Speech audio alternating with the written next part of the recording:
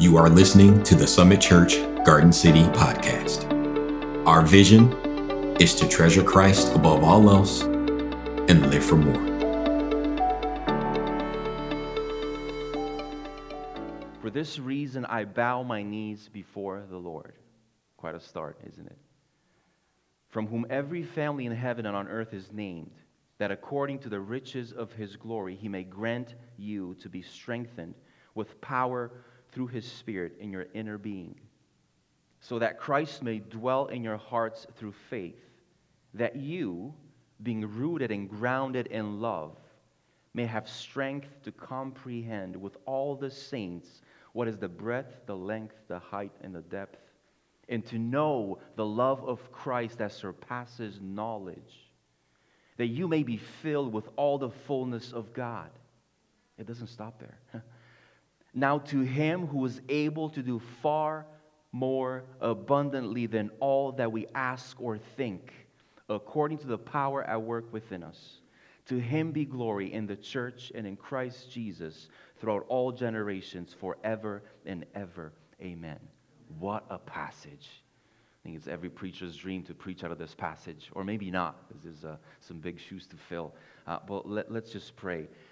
Father, I thank you so much for this absolutely amazing passage that we have in front of us today, Father. Wow.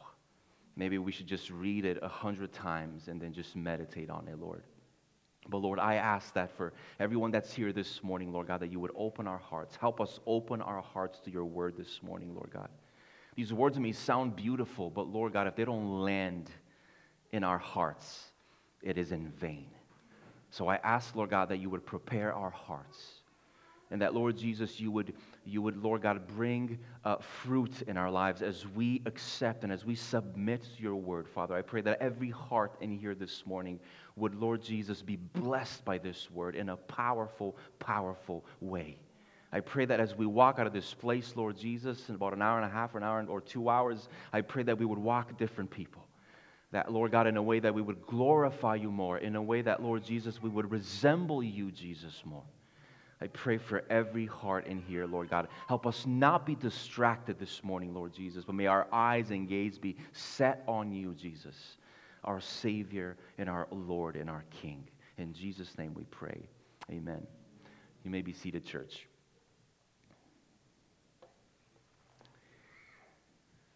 Let me just start by saying this, that people who love their church,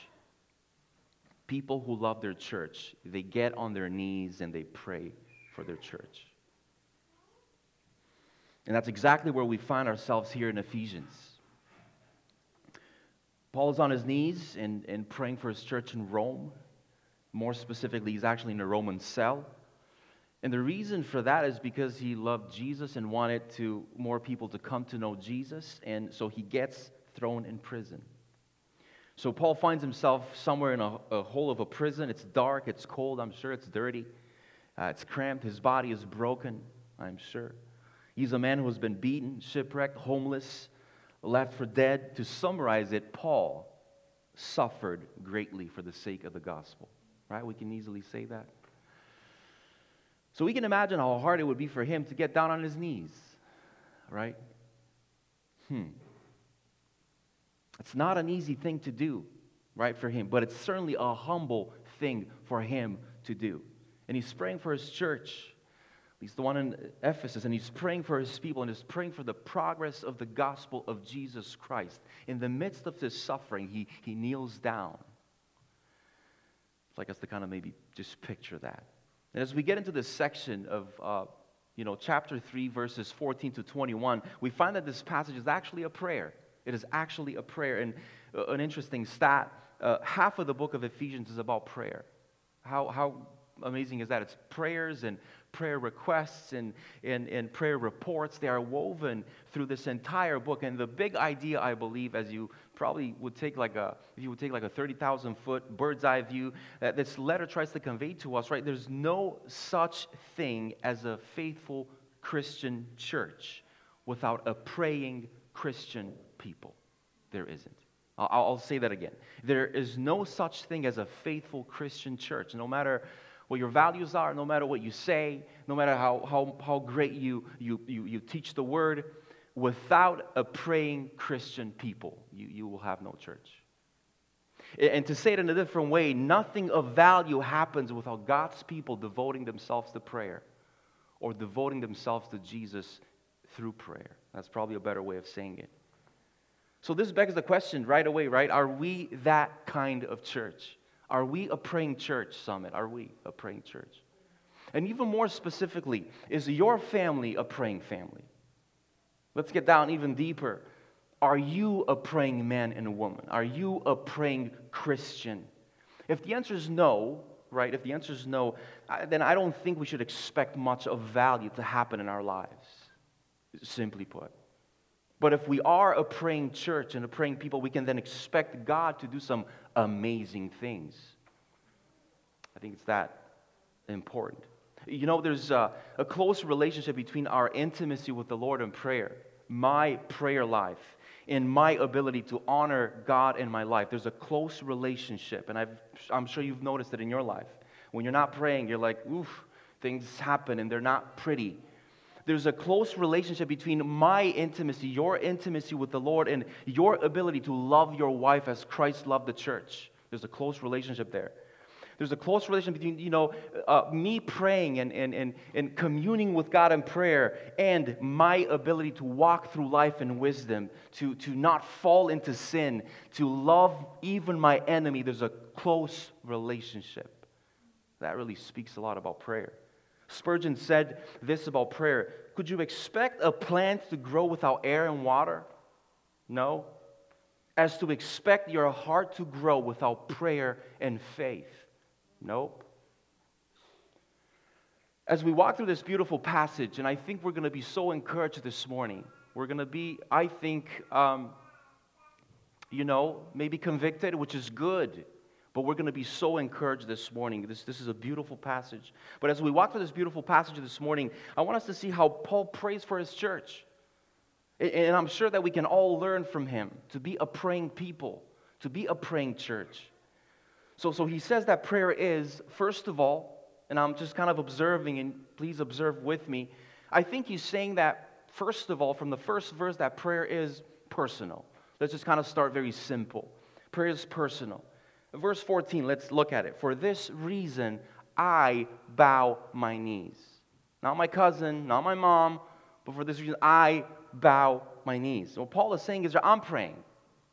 I'm doing it, right? It's a personal decision that I'm making. It's a personal thing. And it's something that we need to decide that we will, in fact, do as well. Pray. Now, there are many postures in prayer, right? And no one posture is right or wrong. Let me just say that. And just to kind of give us a few examples from what we see in the Bible, we can see people praying in various positions. It's really quickly. And if you want the references, please come and see me after. We're just going to kind of run through them really quickly. We see people standing as they're praying. We see this in Genesis 24. Lifting the hands, 1 Timothy. We see people sitting. We see this in Judges 20. We see people kneeling like Paul in our passage in Mark 1:40. Looking upward, John 17, or bowing down, Exodus 34, or placing their head between their knees, 1 Kings. So there's various postures of prayer. Now, rather than focusing on the external posture, the Bible emphasizes the posture of what? Of the heart, exactly. Somebody once said, you are before the Lord, so let your words be few, but let your heart be fervent. It points to the posture of the heart. So whether we're sitting, doesn't really matter. Whether we're, laying down or kneeling, the important thing is that your heart and my heart is bowed in submission to the Lordship of Christ. That's the point here, right? Amen? So true prayer is characterized by an attitude of humility. An attitude of humility before God, and not the physical posture that we come to God in prayer. But let me just say this.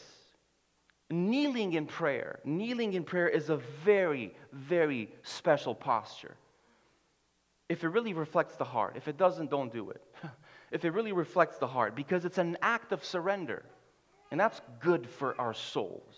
That's really good for us. I mean, let me just ask this. What happens in war, since there's one going on? If you surrender, you get down on your knees, right? If let's just say you're a criminal, you're caught in the act, red-handed, right? You get down on your knees. It's an act of surrender. It's an act of humility, and it shows the disposition of your heart. Let me just say this. I think that it's good sometimes for us to get down on our knees. It is so healthy. Practice it at home. Let's practice it here. Let's do it here at church too. It's good for us to get down on our knees too, in a humble position of submission and surrender, and just pray. And that's exactly what Paul is modeling to us. If Paul can do it in the horrible conditions that he finds himself in, we can certainly do it in our luxury and comfort. Can't we? I think it's good. I think we should do this. Since we're making the first point that prayer is personal, let me just say a few more things about prayer, and then we'll kind of move on in our passage with verses 15. Things that I believe are important to know, and kind of we'll just throw them out at you. I'll just throw them out at you. I think a large part of prayer is to change us. It's to change us. I don't think it's always primarily to get God to do something for us, right? Sometimes prayer is us talking to God so that our will aligns with His will, so that we are the ones that actually change. That happens so much. Just kind of look back at your life. This is why God sometimes tells us in the Bible to pray for our enemies. Pray for our enemies so that our hearts wouldn't get embittered and poisoned towards them, right? We are even called to love our enemies. It's quite a tall order. And through prayer, God can transform our hearts to actually start loving our enemies. And this kind of prayer is not necessarily just to change our enemies, right? But it's to change the attitude of our hearts towards our enemies. So prayer oftentimes is to change us. So let's think of prayer in that sense too.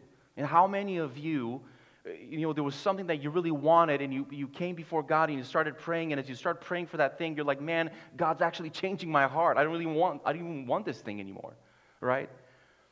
And instead of like, you started just praying for something else. Like, Lord, thank you for opening my eyes.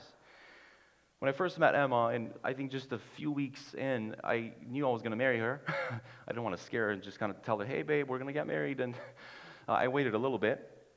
But we knew that the biggest decision that we have to make at that point is, babe, you're going to have to move to Canada, or I'm going to have to move to Michigan, one of the two. So let's just start praying and fasting. And we'll see what the Lord, will guide us. And the back of my mind is like, I'm in no way I'm moving to Michigan. No way. I was thinking, babe, you're going to see God's going to make you.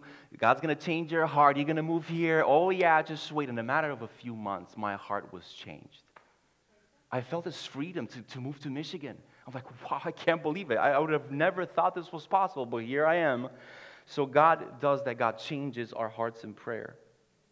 Another thing that to keep in mind about prayer is that sometimes prayer, and let's just kind of call the obvious, state the obvious, sometimes prayer does cause God to act. Sometimes as Christians, we kind of miss that. Seriously, it's so funny. God always hears and listens our prayers. Did you know that? He does. If we are in Christ, right? And in love, He will respond and He will act. And so sometimes, yes, prayer is to have God intervene, is to have God respond, is to have God act. Spurgeon said it like this: to pray is to enter the treasure house of God and to gather riches out of an inexhaustible storehouse. Sometimes we forget about that because maybe there's an extreme of Christianity where they ask God for everything, and that's all they do, It's like a prosperity, and God just bless me with this and this and this and this, and your whole life is just asking God for stuff. No, that's not what we're saying. But God does listen. God does bless. God does answer exactly, and sometimes He'll answer exactly what we're praying for, and He gives us exactly what we're praying for. Additionally, and this is a really good one, I think, at least for my heart. Maybe if the shoe fits, wear it, please. Prayer keeps us from grumbling and murmuring and like, it keeps us from that. And grumbling is when we're unhappy and we're just sort of leaking, and talking to everyone about like, oh, I had a horrible, and sometimes it's very subtle. You know, we do it in a very religious way. It's like, no, I'm not. But like, today sucked, but I'm not. I'm not. I'm good, right? We do that so much. This is something that I believe, and I think it's safe for me to say that we're all guilty of to some extent. Is it okay if I say that? Paul here has a lot he could grumble about, right? His circumstances are extreme. And the truth is that he's not grumbling. He's not complaining. Instead, he's praying. How about we do that too? How about Ovi, when you have a tendency to grumble and complain, how about you just pray? And so the key is this, church, as we hit difficult circumstances in life, and I'm not sure how many of us have experienced extreme and difficult circumstances like Paul did, right? I don't want to minimize your pain, but his situation is pretty horrible. But the key is this: we can either be praying or complaining or grumbling, right? Now, grumbling is when we talk, when we leak and we complain and our attitude is sour and our disposition is very bitter. And prayer is where we talk about the exact same things, but we talk to God about them. Huge difference. In working them out in our relationship with Him at the foot of the cross, just bring your luggage and dump it at the foot of the cross, not with your neighbor, right? Now, another thing that prayer does is it also keeps us from gossiping. Yay. Right? And this is kind of a Christian sort of a sin, right? And gossip is when we talk about someone rather than talking to them. Okay? And you may be frustrated because they did something to you, right? And you don't know what to say. You don't know what to do now, right? And how about you bring it to God in prayer? And you sort of just work out your emotions and your hurts in the presence of God at the foot of the cross. Let God deal with it. He's going to fight your fight. The only thing you got to do is you have to worry about is you have to surrender your offenses and your hurts and your pride to Jesus. That's hard. There's a lot of this going on in the book of Psalms. If you kind of go through the book of Psalms, there's a lot of this going on. I mean, Psalms are in large part about prayer. And prayer is kind of like a lightning rod.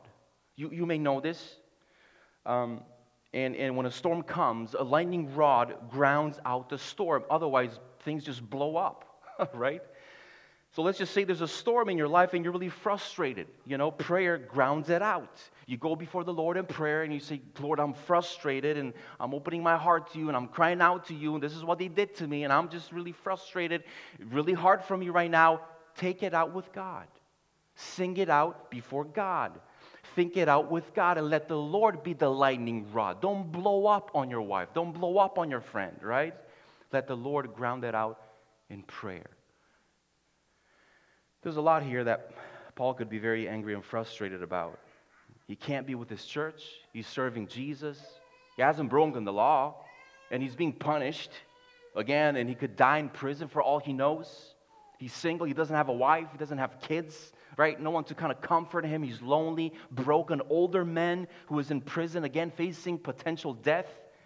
But in prayer, I think he's opening his heart to God, and God is protecting his heart from the poison of grumbling and gossiping. So first of all, prayer is personal. He says, I bow my knees. I do it. He's saying, I'm praying a lot, and I'm dropping the weight of all the luggage of grumbling and gossiping at the foot of the cross, but I'm praying for you, church. Let's move on to the next point I think that Paul makes in not the next couple of verses. We're still in verse 14, but I'm going to read verses 14 and 15. So prayer is not only personal, but prayer is relational. And just hear Paul out. For this reason, I bow my knees before the Father, relational, from whom every family, relational, in heaven and on earth is named. So two things here, family and Father. We really need to get this, church. We are a family. Do you know that? But do you believe that? And do you act like you believe that? Do I act like I believe that? The church is the family of God, and our church is just an expression of the universal family of God. This Summit Church right here. We're a family. What happens sometimes, particularly in the Western world, in our world, church is viewed as a religious supplier of goods and services. right? That's how we do church in the West.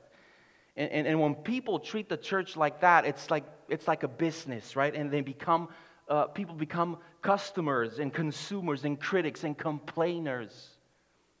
But we're not a business. We're a family. We're not. Now, the reality is that family has revenue. Family has expenses, and family has a business side to it, and we want to be good stewards of that, right? But how many of you actually pray for Kroger on a daily basis, for a grocery store? And maybe we should. We don't really do that. We don't, because it's a business. It's not a family, right? Church isn't it's a family. And the point here is we should be praying for our family. You know, we tend to pray for the people that we love most because they're family to us. Church is family. Are you praying for this family? The reality is that if you pray for the church, for your church, you probably see the church as family. Good for you. Awesome. You get it. But if you don't really pray for the church, you never find yourself praying for Summit, you probably see the church as a business. And the problem with a consumer relationship, a transactional relationship, is that you're always trying to get the most by giving the least.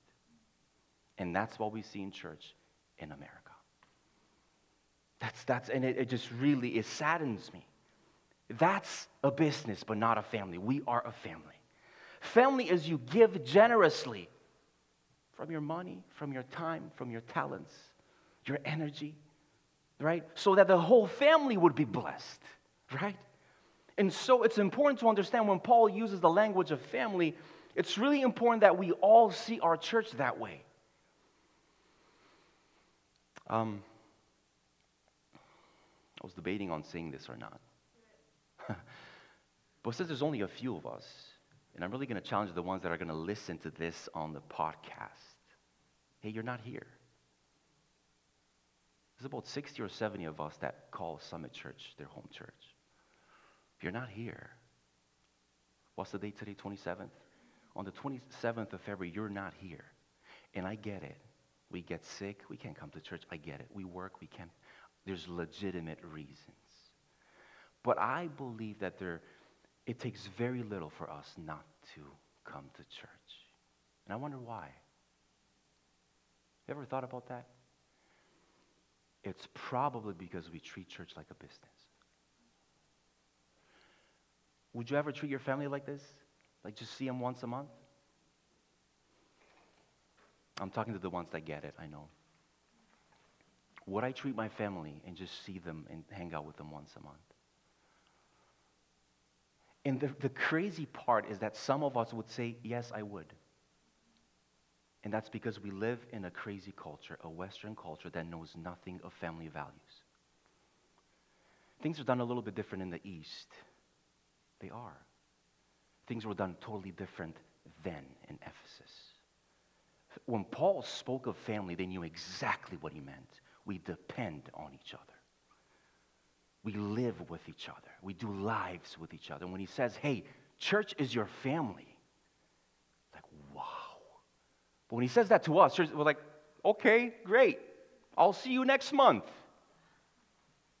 Because that's exactly how we treat our parents and our brothers and sisters.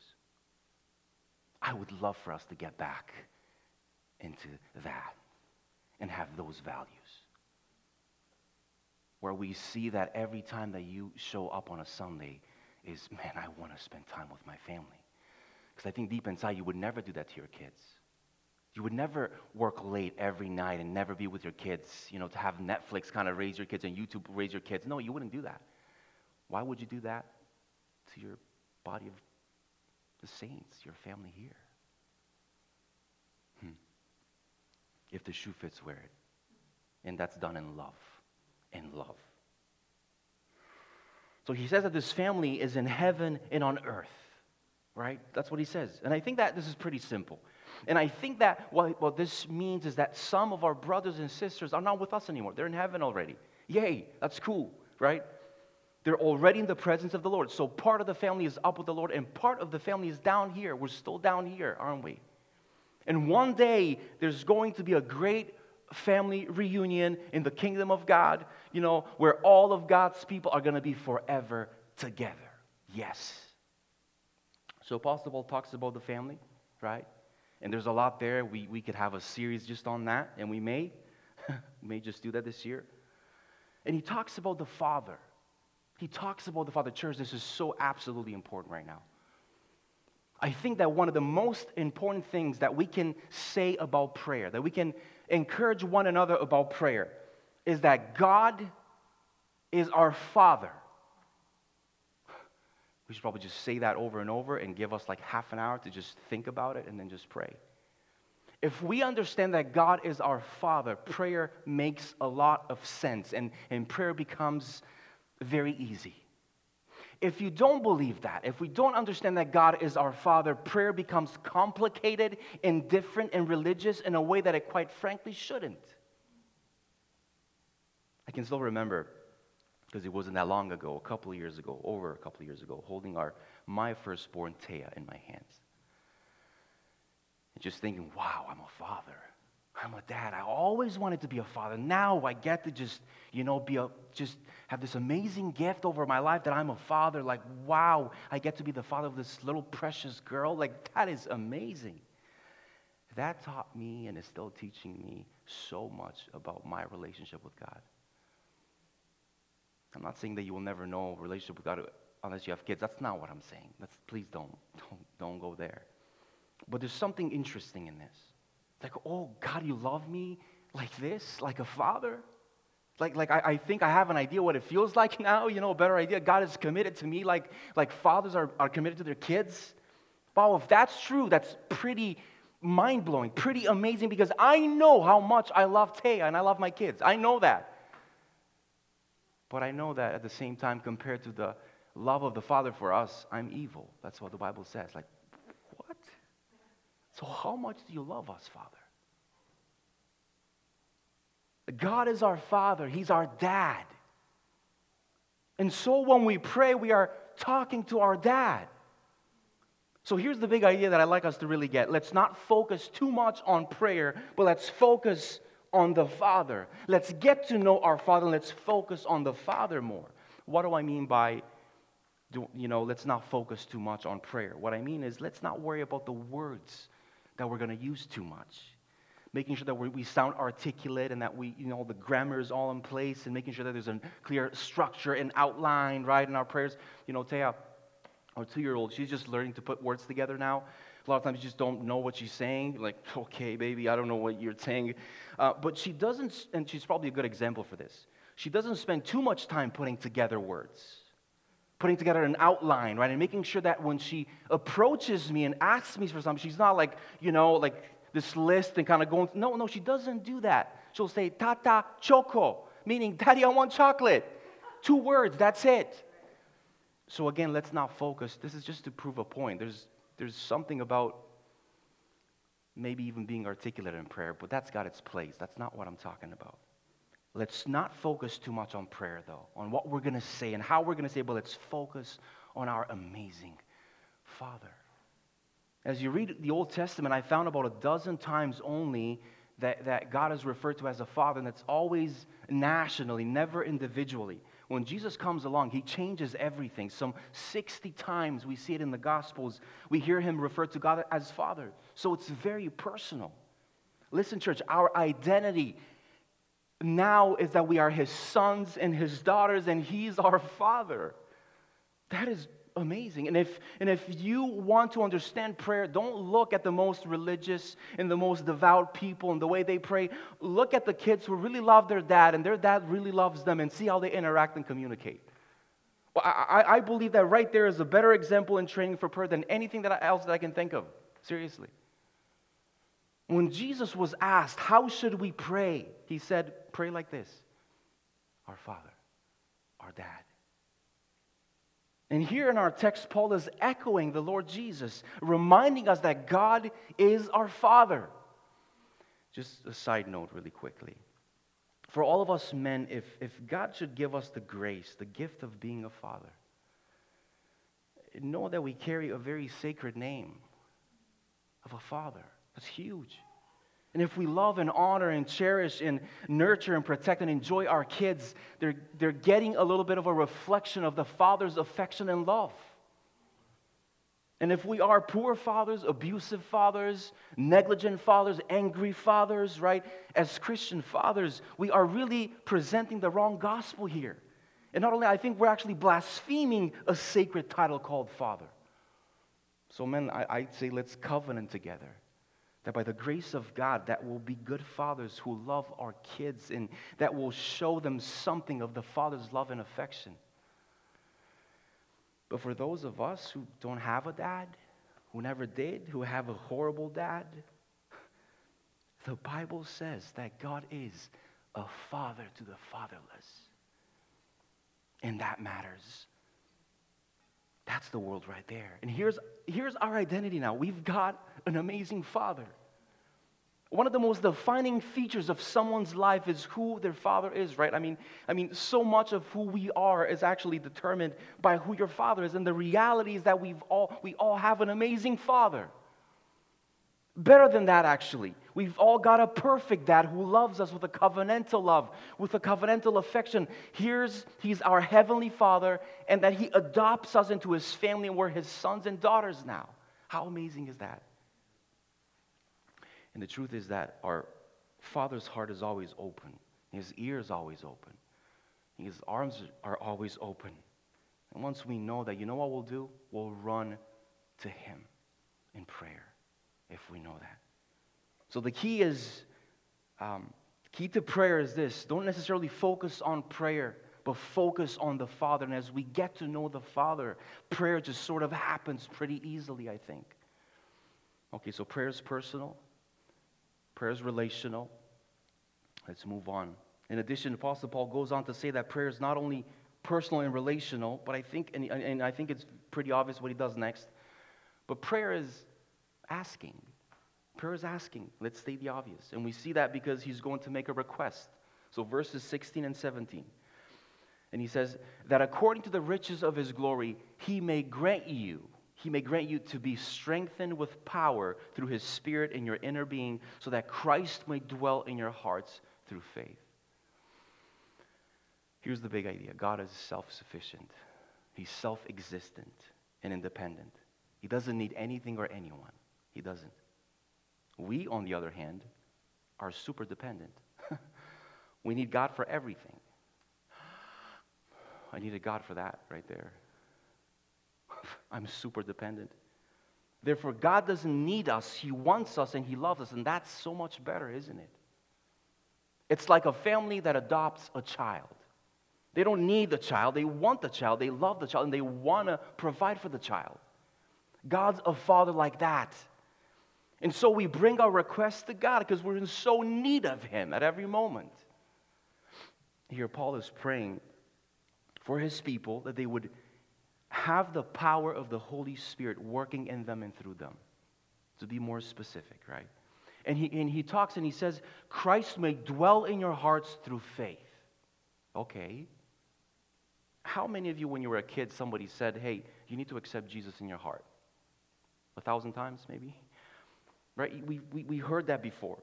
Now, how many of you, in reading this, you say, oh, that's a little confusing, isn't it? I thought they were Christians. I thought these Ephesians were Christians. And now Paul is asking them that Jesus would dwell in their hearts through faith. Like, what?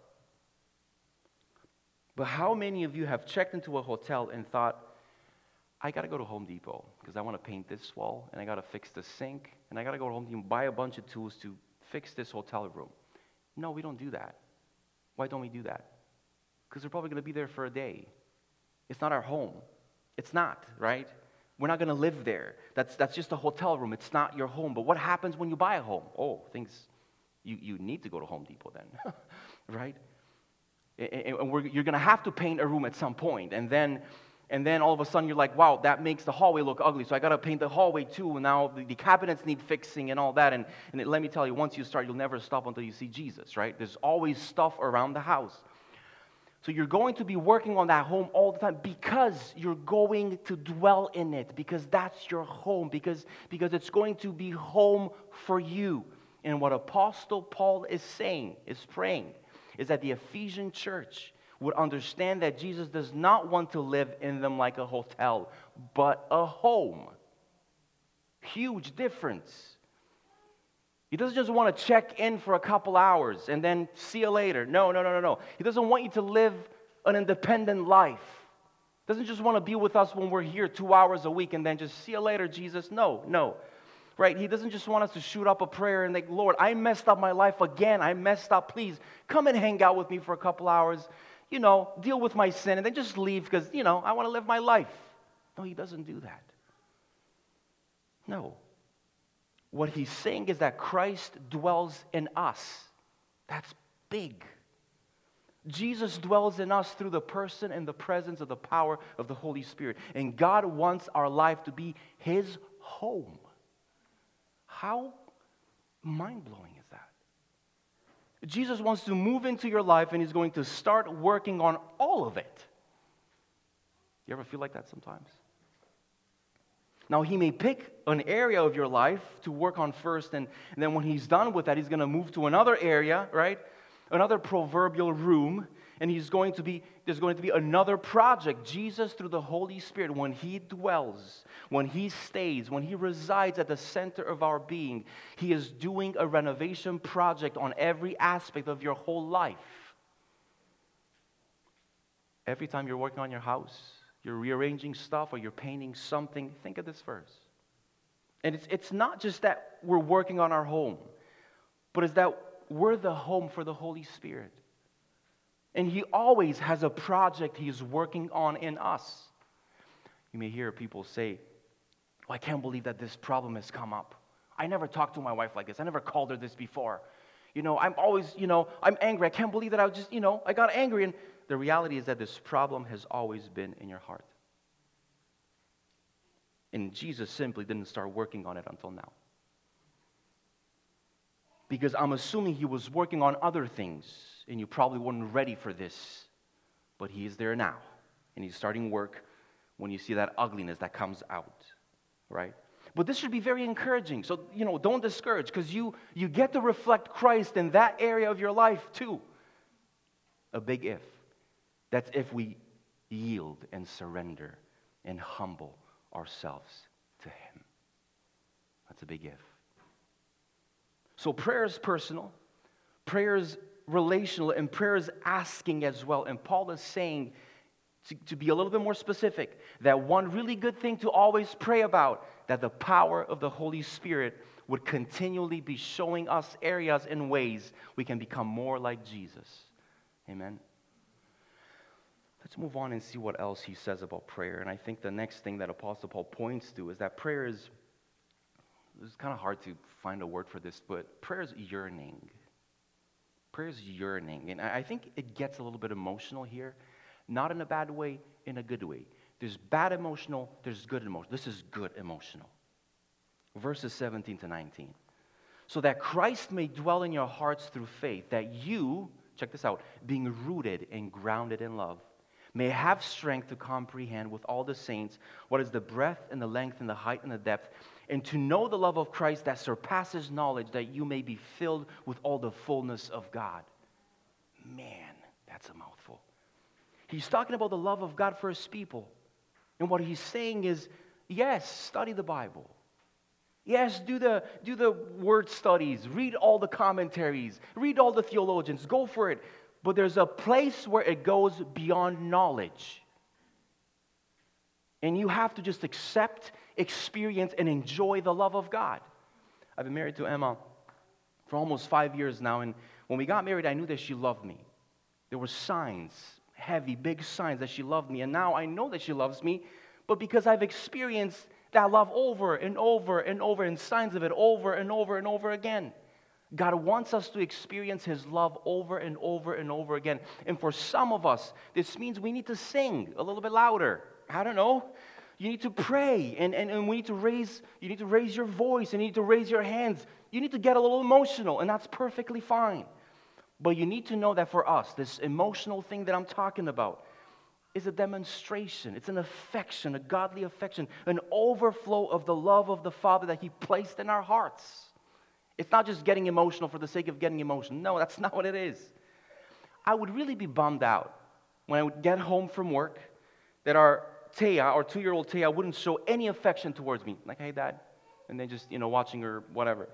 That would suck.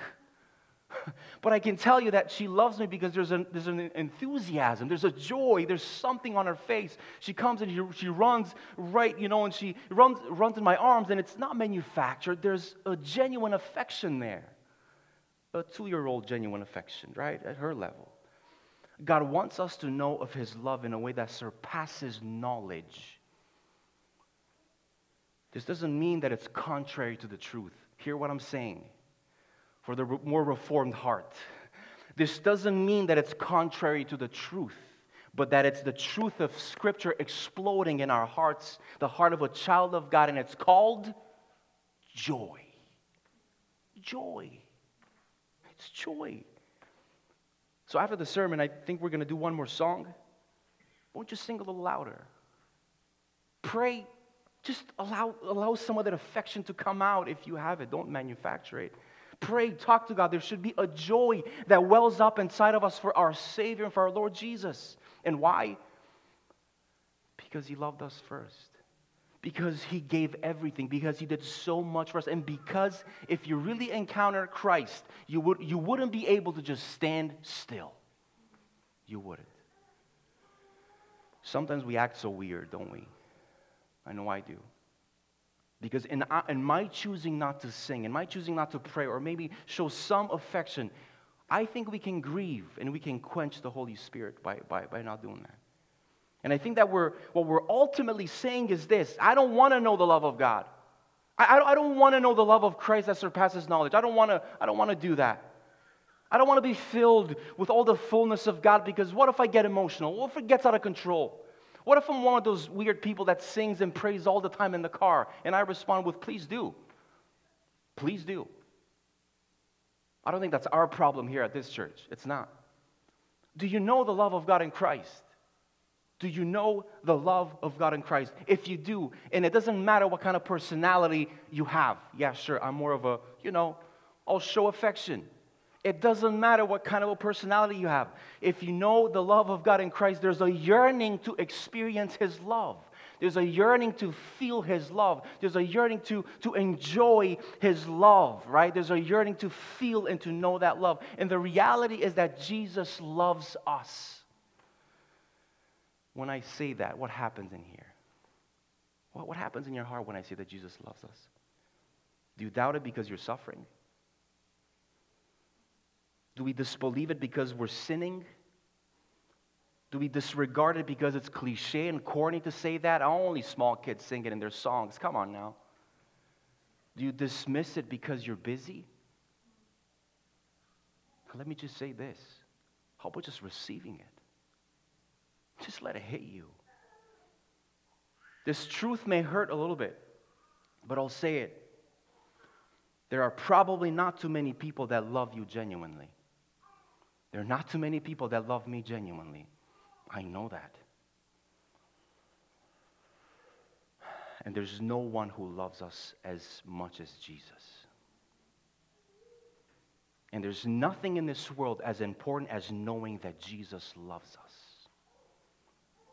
I'm saying a lot here. This love of God in Christ, as Apostle Paul says, it becomes the root, he says, the root that nourishes the totality of your whole life.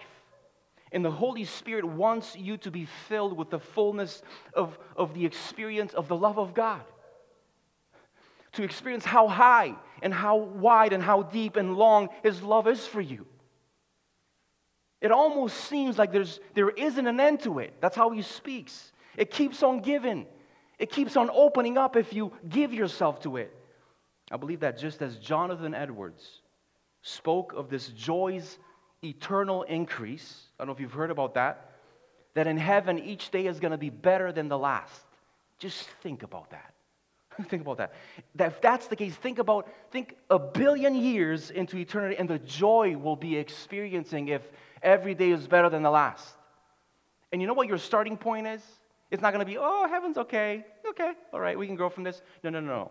He says, when we get to see Jesus for the first time in heaven, we will wonder if we ever lived before. That's how amazing. That's your starting point. And then it just goes better and better and better and better and better. How mind-blowing is that? In the same way, I believe we discover new manifestations of His love that will blow our minds away, and this discovery will go forever into eternity. So the depth and the height and the width of God, His love, we keep on discovering more and more, and we should start down here. The Bible connects, and I got to say this, the Bible connects the cross of Jesus to the love of God. And the love of God has never been seen any more clearly on earth than Jesus on the cross, sacrificing His life for us.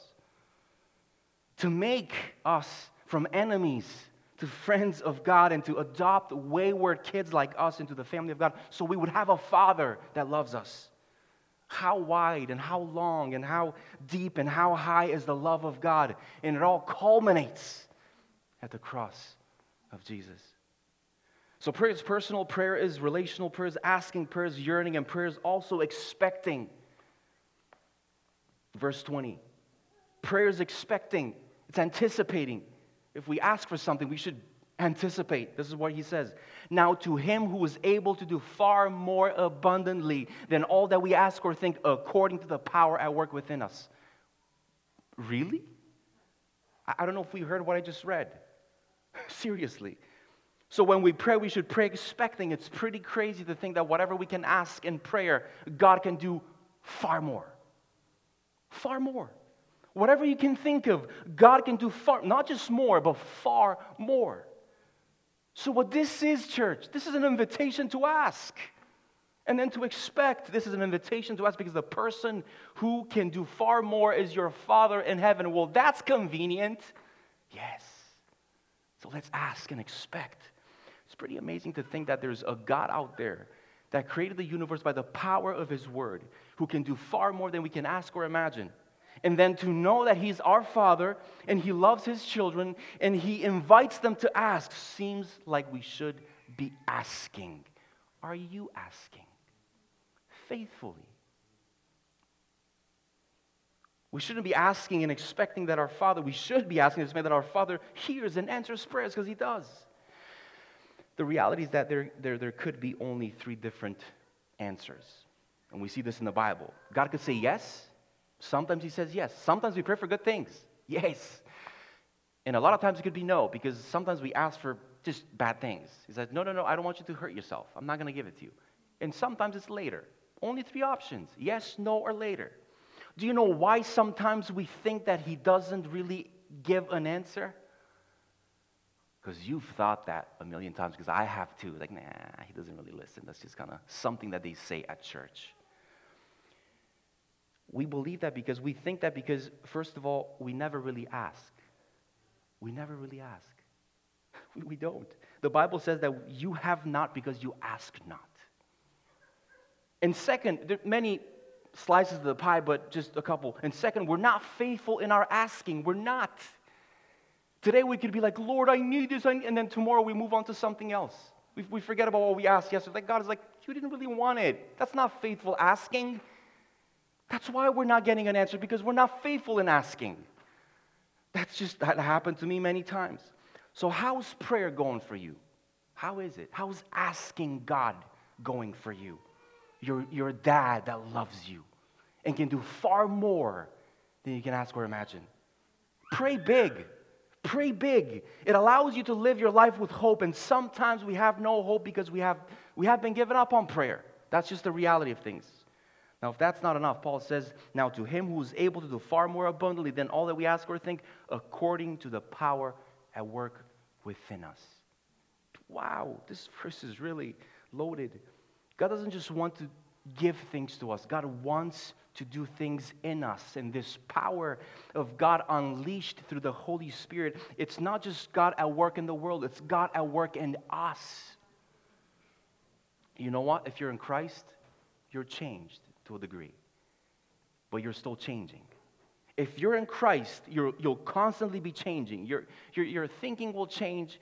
Your desires will change. Your appetites will change. Your habits will change because the power of God is at work in you. And some of us, flat out, don't really believe that. We don't believe that. We don't believe that. or even know that that's actually a reality in a Christian's life. So we're stuck in our old identities because we don't believe that. Right? And we'll say stuff like, well, I'm not a strong person. That's correct. Good assessment, astute observation. That's why the Holy Spirit is in you, to give you that power, right? There's the power right there. Do you believe it, though? We can't get very far if we don't believe this, that the Holy Spirit is in us to change us. Some of us will say, well, I only have power to do evil, and bad stuff, and I can't stop myself from being angry. Correct. Great assessment, right? That's right. And then you received Christ, and you get the Holy Spirit, and things should start changing. And now you have the power to do good. You have the power to worship God. You have the power to act holy and to love others and to be generous. And the power of God is at work in us. I want us to be reminded today and to know that God's power is available to change us if we believe this promise. If we're willing and available and submissive. And the last one, in verse 21, I think that Paul is saying prayer is revealing. Let me just read verse 21. To him be glory in the church and in Christ Jesus throughout all generations, forever and ever. Amen. He ends his prayer perfectly with the glory of God. He starts it with the fatherhood of God, and then he ends it with the glory of God. He says, first of all, that the glory of God is most clearly seen in Jesus Christ. This is where Jesus says, if you've seen me, you've seen the Father. If you're looking for Christ, if you're looking for God, look no further than Jesus. This is where Colossians says that he is the image of the invisible God. When the sun comes out, and then it reflects off the lake, right, and off of a windshield, off of a mirror, right, that's the reflection of the sun, right, the reflection of its glory. In the same way, our lives individually and collectively are to reflect the glory of God. They are to show the glory of God, to show the world how beautiful, magnificent, loving, and gracious Jesus is. The Bible speaks of glory. In our English Bible, about 275 times. It's a massive theme in Scripture.